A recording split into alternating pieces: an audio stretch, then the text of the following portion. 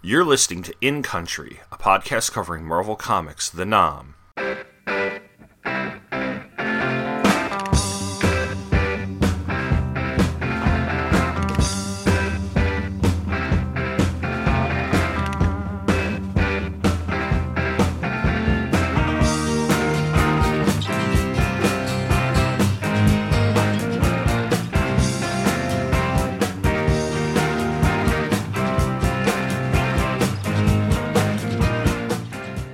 Hello and welcome to episode 73 of In Country, a podcast that is taking a complete look at the Marvel Comics series, The Nom, which is brought to you by the Two True Freaks Internet Radio Network. I'm your host, Tom Panarese, and this time around I'll be taking a look at issue number 65 of The Nom, which features a guest stint on the art chores by artist Russ Heath, and it covers June of 71. I'll be jumping back and covering the rest of 1970 next episode. And eventually, this will all get us into a pretty regular progression through the rest of the war, mixed in with a few extra pieces of popular culture along the way. Speaking of popular culture, our song this time around is Brown Sugar by the Rolling Stones, which was the lead single off of their 1971 album Sticky Fingers, and it hit number 1 in June of 1971. The song, like a number of Stones hits from the era, has its fair share of backstory, and I'm just going to read a snippet from their Wikipedia page. Originally recorded over a 3-day period at Muscle Shoals Sound Studio in Muscle Shoals, Alabama from the 2nd to the 4th of December of 1969, the song was not released until over a year later due to legal wranglings with the band's former label, though at the request of guitarist Mick Taylor, they debuted the number live during the infamous concert at Altamont on the 6th of December of 1969. The song was written by Jagger with Marsha Hunt in mind. Hunt was Jagger's secret girlfriend and the mother of his first child, Karis. It is also claimed that it was written with Claudia Lanier in mind. Lanier made this claim on BBC's Radio 4 on the 25th of February 2014, saying that it was written with her in mind because at the time when it was written, Mick Jagger used to hang around with her. Jagger says, "The lyric was all to do with the dual combination of drugs and girls. The song was a very instant thing, a definite high point." Turning now to the comic, our issue is titled The Gratitude of His People and was written by Chuck Dixon with art by Russ Heath. Letters and color were by Theo Felix. Don Daly was your editor. Tom DeFalco was your editor-in-chief. The book was dated February of 1992 and was released on December 30th, 1991, according to Mike's Amazing World of Comics. And one other important note, the price of the comic has gone from $1.50 to $1.75, and this is where it would stay for the next 20 issues until it's canceled with number 84. The cover is by Russ Heath. It shows a man whose face is half a skull with a rifle, and it looks like a couple of American soldiers are in his sights. The caption says, "It takes one to kill one." It's really creepy, and it nicely reflects the creepiness of the work inside. Heath is not just a well-known war comics artist, he's a Hall of Famer, up there with the likes of Joe Kubert. In fact, Heath's work from All-American Men of War number 89 was used by Roy Lichtenstein in his piece Blam and Barada. We open with shots, a bunker, and a voiceover that tells us that someone has stories about the VC employing a superstar sniper whom they refer to as the Ghost, a guy who only has half a face and lives in a hooch built from the helmets of the people he's killed. Our splash page shows this guy, who is the same guy we see on the cover, and we then see that the people talking about the Ghost are sitting in the bed of a truck. One of them says that they're sending in a hotshot Marine sniper to get him, and another asks if this is true. Iceman, who is sitting in between them, says that people tell stories like this all the time, and references an AWOL sniper they call the Creep, which I believe is actually a reference to next issue. Anyway, one of the guys insists that it's true and talks about how the Ghost took out a bunch of guys on Firebase Tammy and nobody can figure out how to beat him. Well, the guy they brought in to beat him is sitting next to Ice, and his name is Speed. They arrive at Firebase Tammy and are briefed by the captain, who reiterates that what some of the grunts on the base have already said. The place has become a shooting gallery. Plus, the captain is hamstrung because he's not allowed to send patrols out to find the guy.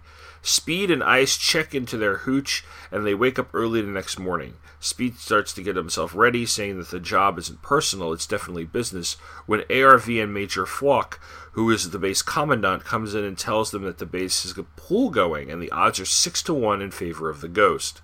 Speed gets offended, and Ice decides to put $50 on his friend to succeed.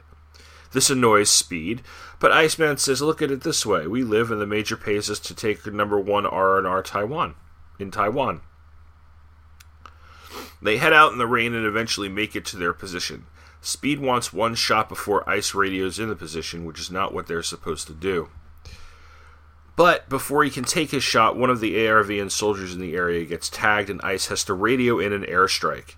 They're pretty sure after the airstrike's over they've gotten him, even though Speed knows he could have gotten him without help, and they head back to Firebase Tammy. The Major greets them and is happy to hear that they got the Ghost. That is, until one of his men is shot and killed. Everyone runs for cover. Back in the briefing room, they discuss where the Ghost may be hiding in tunnels and wonder how to draw him out. The Major says he won't have his men used as lures anymore, and Ice antagonizes the Major, reminding him of the betting he's doing and how he's basically been wagering on their lives. Before dawn the next morning, Speed and Ice slip out into the rain and head again to where they last saw him. They keep searching through the jungle, this time taking their time, sleeping in shifts, and do their best to be patient. Then, they spot what they think is a flash of a sight in the brush, and Speed sits himself up, takes aim, and he fires. The Ghost fires back and hits Ice in the mouth. He's bleeding, but he's going to live, and only grazed him. It seems that the Ghost had set up a decoy in a tree as a way to get his enemies to give up their position. Speed then hands out on his own. And the narration boxes say, shot came from uphill. He measures his pace in feet per hour. A track of a tire, sandal, and a depression near it. He knows this is where he knelt to shoot Ice. And then there's a gunshot.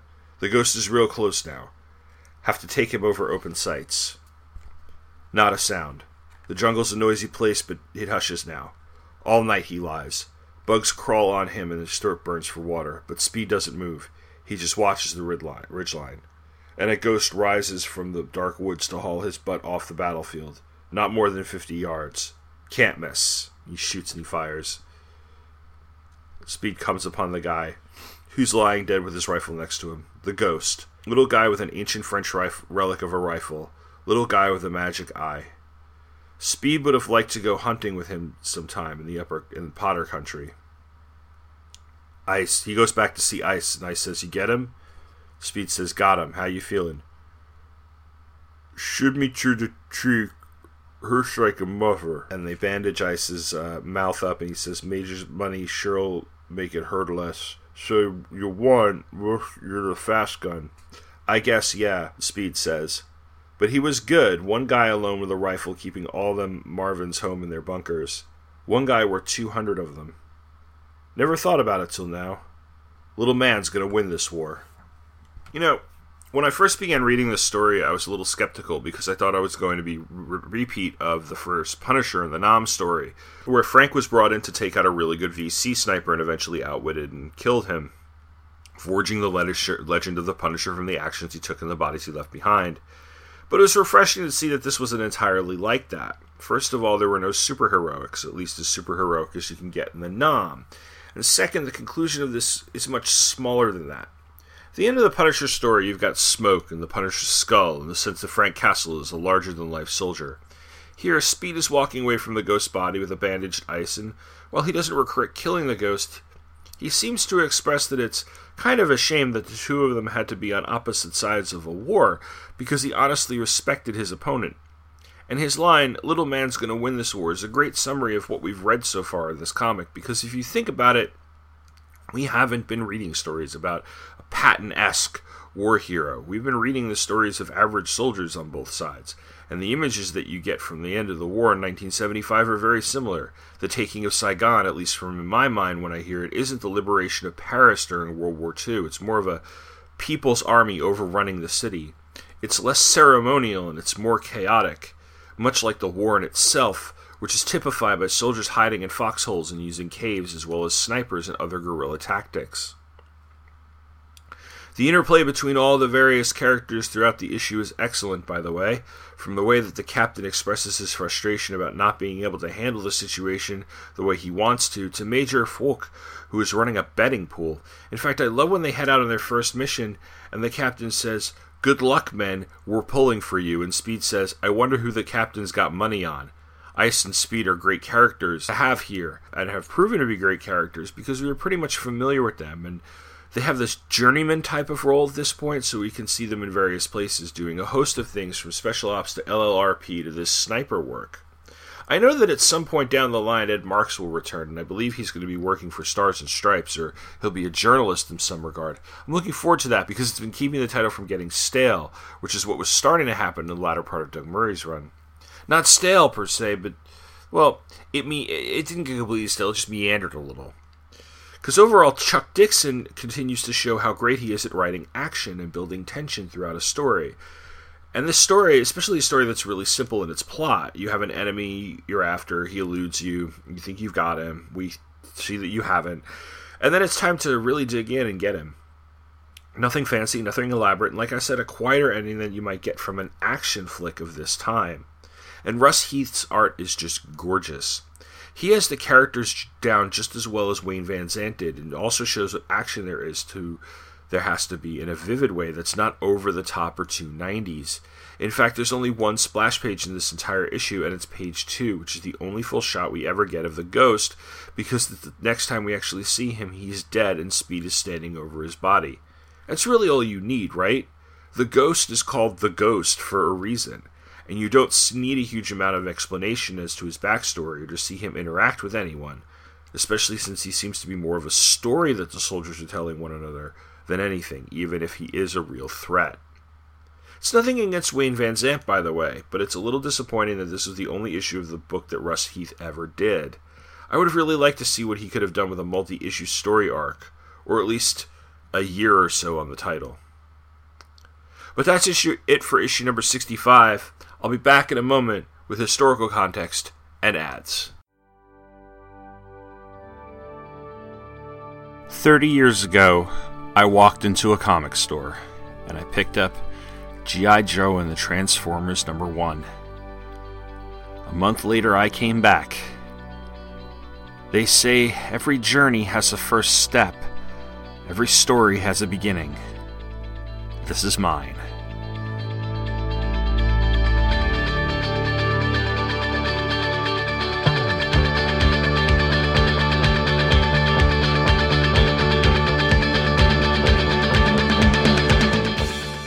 I may have begun my comics collecting career in earnest in 1990, but from the fall of 1986 until the fall of 1987, I was a regular at my LCS. So in honor of 30 years of collecting comics, I'll be recapping and reviewing all of them on the days they originally came out. So join me, Tom Panarese, for Origin Story, a podcast miniseries starting this September at popcultureaffidavit.com and twotruefreaks.com.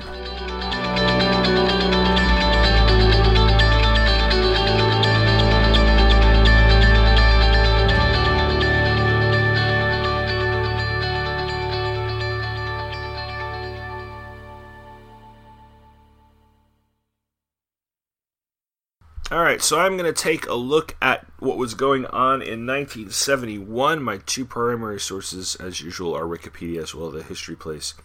So, sometime in June of 71, during a college commencement speech, Senator Mike Mansfield labels the Vietnam War a tragic mistake. And then we have some specific things on specific dates. Vietnam veterans for a just peace on June 1st claim to represent the majority of United States veterans in Southeast who served in Southeast Asia. They speak against war protests. And then on June 10th, the U.S. will end its trade embargo of China. The United States-Chinese relationship will start to cool.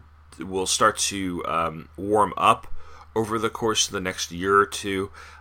This has a little bit of factor into the war, as Nixon will start to try to use their burgeoning relationship with China as a way to hopefully get some of the peace talks going or some other negotiations going to varying degrees of success. In June 13th, 1971, the New York Times begins publication of the Pentagon Papers. This is a secret Defense Department archive of the paperwork involved in decisions made by previous White House administrations concerning Vietnam. This infuriates Richard Nixon, and on June 15th, he will attempt to stop further publication through legal action against the New York Times in the United States Supreme Court. On June 18th, the Washington Post will begin its publication of the Pentagon Papers, and then the Times and the Post will then become involved in that legal wrangling, which will wind up before the Supreme Court. This will move on to June 28th, where Daniel Ellsberg, who was the leak in the Pentagon Papers case, will surrender to the police. On June 29th, Senator Mike Gravel attempted to read the Pentagon Papers into the congressional record. A lack of a quorum prevented the Senate from convening. As chair of the Senate Subcommittee on Public Buildings and Grounds, Gravel convened a meeting of the subcommittee, and he spent an hour reading part of the Pentagon Papers into the record. And then finally, on June 30th, the United States Supreme Court ruled 6-3 in favor of the New York Times and the Washington Post publication of the Pentagon Papers. This was a huge First Amendment thing, one of the type of things you study in kind of your history of media studies or history of journalism class. From around this time, and Nixon's relationship with the press would not exactly be smooth after this either, especially as we get into 72 and 73, and Woodward and Bernstein begin investigating the Watergate break-in. Non-Pentagon Papers related things. On June 16th, Australia's experimental military unit is withdrawn from Vietnam. On June 22nd, a non-binding resolution passed in the U.S. Senate urged the removal of all American troops from Vietnam by the end of the year. That would not completely happen. And then sometime in June 1971, George Jackson will replace William Corby as the head of Chords. A pop culture note, just a little bit of fun here. The first Hard Rock Cafe opened in London, England on June 14th. That does it for historical context. There's no letter column in this issue, so let's just take a quick look at this issue's ads. Nightshade on the inside cover, and Ultra Games do some moonlighting as a crime fighter. Night falls in a black shroud over Metro City, and the ancient Egyptian villain Suket goes to work. And so do you, for you are the mysterious unknown hero who lurks in the corners, melts in the shadows, and rules the darkness. You are Nightshade for the NES. Infiltrate 100 of the city's most seedy recesses while chasing thieves, thugs, and muggers you must squeeze for clues or destroy.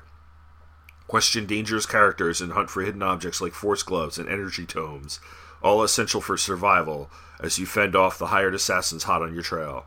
Follow Sutek's trail of treachery too closely and you'll be figuring out how to escape the jackal pit, the human printing press, the closing wall of spikes and other traps. Use your powers of intellect and keep your eyes open, your mind alert, or you'll no longer be able to control the night. You'll be consumed by it. Interesting concept for a game. Not something I ever remember actually seeing or ever playing. I think by the time we hit this point in 1991, I think I'm about to start high school. I think I'm still playing Nintendo, but I don't think I'm getting many games at this point. The last Nintendo game I remember playing, or like brand new Nintendo game I remember playing, was Dragon Warrior 2. And the last, or Mega Man 4, like one of those. And the last one I ever wanted but never got was Dragon Warrior 3. So we really are kind of toward the end of everything here, with at least my Nintendoing. There is an ad for the Game Boy Beetlejuice Game Boy, and there's a picture of the animated version, because there was an animated Beetlejuice, I believe it was a Saturday morning cartoon. He's in the cover of that, and then they recommend also check out The Ghost with the Most from your NES too, and they show the movie poster cover. Columbia House is offering us 8 compact discs or cassettes for the price of a half. It's half at just the regular club price. We have everything from Skid Row's Slave to the Grind, Diamond Rio, Vanilla Ice's Extremely Live, yeah, DJ Jazzy Jeff and the Fresh Prince's Home Base, the Boys in the Hood soundtrack, Don Henley's The End of the Innocents, Boyz II Men's Cooley High Harmony, Van Halen's For Unlawful Carnal Knowledge, Natalie Cole's Unforgettable, Paul Simon's The Rhythm of the Saints, the soundtrack to The Doors, The Best of Stevie Nicks, Heavy D and the Boys' Peaceful Journey, Spellbound by Paula Abdul, Extreme's Pornograffiti, Jesus Jones is Doubt. Yeah, we are early 90s. The Madonna's Immaculate Collection. But you can also get some classic stuff like Led Zeppelin 4 or the Eagles' Greatest Hits or Bryan Adams' Reckless. So start with 4 CDs or cassettes for 1 cent now. And you can, this is where one of those Columbia House ads. Oh, I'm sorry. It's BMG, not Columbia House. Same difference, right? Where you tape the penny to the order form and you cut out the order form, ruining your comic. Although by this time I probably would have gone to the library and made a photocopy before sending in an entertainment this month. X-Men Card Series 1. I think there's a lot. I think we might have seen this one before. We've got Cage, number 1. Luke Cage is back, bigger, stronger, and badder than ever. The first issue includes a gripping double cover, which you can get for $1.50 and 5 or more each at $1.25. The Punisher Warzone die-cut bullet cover, Batman Gotham Knights, an all-new 4-issue miniseries featuring art by Anton Furst, Batman vs. Two-Face with art by Matt Wagner, which I think was called Faces and Legends of the Dark Knight. Marvel Comics 100. Oh, I think this is Marvel Comics Presents 100 with Wolverine. It's a Ghost Rider and Wolverine, a full-length 32-page story. And the big hot thing was X-Men Card Series number 1. I had a lot of these. Following the success of the Marvel Universe Card Series 1 and 2, Marvel and Impel present a new 100-card X-Men series featuring exclusive Jim Lee art. In addition to the 100 all-new mutant cards, there will be also 5 hologram cards, and Jim Lee will be signing 1,000 randomly inserted cards. The X-Men cards will be blisteringly hot. Don't miss out. Recommended. 1 pack for $1, 10 packs for $7.95, a box for $19.95. I had quite a bit of these. Classic Marvel tees. Like I said, I have this Wolverine and Psylocke one. It's a Jim Lee action shot. A hodgepodge ad saying we have a Your Ad Here thing. You can go to high school in your spare time. You can write into the E. Phelps Company to get a Draw Super Characters book or 2. Great Eastern Conventions is going to New York, Chicago, London, Cincinnati, Atlanta, at the Castlegate Hotel and Conference Center off I-75 and Howell Mill Road. Wayne, New Jersey, which I always remember because it's my dad's first name, and I remember there was like a Toys R Us opening there one year. Washington, D.C. at the Crystal Gateway Marriott, 1700 Jefferson Davis Highway in Crystal City, Virginia. I used to live like literally right next to that. There's an apartment building called Crystal Square Apartments next to the Crystal Gateway Marriott. I lived in that apartment. It is literally on the other side of Jefferson Davis Highway. That's pretty cool. Louisville, Kentucky, Detroit, Syracuse, etc. At the Holiday Inn, exit 18 off Route 81. Mile High Comics is having a new comic books 50% off if you order from the Nice subscription service. We have some licensed art there. Bullpen Bulletins. It's Christmas, so Stan writes in and saying he was reading some old soapboxes the other day, and he came across a column from 1980 that might be appropriate. It's this whole, kids across the world are the same. Peace and love and brotherhood in the Christmas. Don't forget that we're all human, we're all on this planet, etc., etc. And that sounds really cynical and dismissive, and I'm not trying to be. I'm just trying to, move things along here. Our Cool Dr. Seuss, Guns N' Roses Power Pack Holiday Special, Mystery Science Theater 3000, Spy Magazine, Northern Exposure, Utter Lack of Pretentiousness, Kim the Alley Cat Alley, Characters with No First Names, The Olympic Basketball Team, Pregnant Sitcom Actresses, and all the way down to Uncool, Herman's Head. No, I don't think so. Herman's Head was awesome. Iambic Pentameter, Marble and Maples, Parodies of Christmas Carol, People Who Don't Like Coolometers, Hardy Har Har. In the bullpen, they've hired Joey Cavallari and Mindy Newell. Mindy will be with Bob Budiansky. Joey's going to be the editor of Moonlight. Executive editor promotions, you've got Mark Gruenwald, Carl Potts, and Bob Budiansky. And Tom DeFalco is still your editor-in-chief. There's a WHAM, the official Marvel fan club. WHAM stands for Wild Agents of Marvel. It's not in any way affiliated with pop singer George Michael. Club membership includes a wreath full of goodies as well as a quarterly newsletter. It's even better than a Perry Cuomo holiday special. I doubt that. And then Entertainment Weekly had done a write-up of X-Men #1, chock full with photos of Jim Lee, John Byrne, Chris Claremont. And there's a chestnut roasting write-up that Todd McFarlane received in People magazine for his work on the Spider-Man book. It occurs to us that the media have blessed us comics biz with the gift of coverage. There's all sorts of Christmas gift-giving puns and Rudolph nicknames and all that sort of stuff. And then they talk about how they had to raise the price of their standard newsstand comics to $1.25. They said that the entertainment value, though, has increased late by 100%. And there you go, which explains the increase in price of this comic that I'm holding here. We have the 1 Million Comics presents the undisputed leader in Marvel back issues, and you can, there's in really, really, really, really, really fine print, you can see what they're offering, and then you can write in for a catalog. There's a house ad for Cage, two-fisted, pulse-pounding action from the world's best hero for hire. He kind of looks like the Power Man. The pose is very, very Power Man looking, but he's in a more era-appropriate costume. It looks like he's ripping up his old costume. It's on sale monthly starting in February. They have this sort of label on it called, this is the big guns, so he's like in a sight, and the Cage logo is in the upper corner. And the Cage logo, there was this point in the early 90s where all of the logos, or not all of them, but a bunch of the logos for the titles all had the same sort of style. Cable, Cage, and Excalibur, for instance, all had this sort of blocky, italicized thing. It's and Cage and Cable, like, since they have very similar, names, looked exactly the same. So I can't think that wasn't an accident. Punisher stuff that's coming around. You've got Blood on the Moors, a hardcover graphic novel, dirty drug dealing in Scotland. An Eye for an Eye, a trade paperback about how it all began. Bloodlines, a bookshelf, Murder in the Tropics, It's Too Close to Home.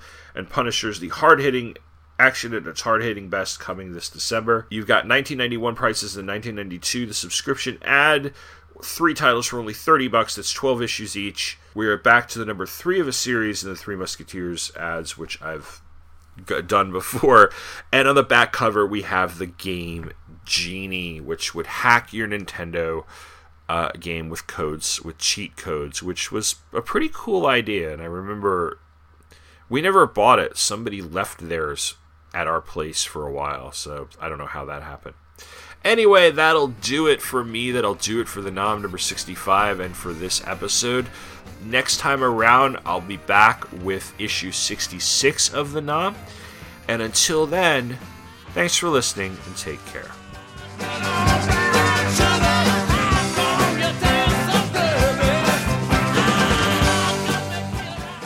You have reached the end of another episode of In Country. All stories and characters are copyright Marvel Comics, and all other media referenced are copyright their respective copyright holders and are used for review and illustrative purposes only.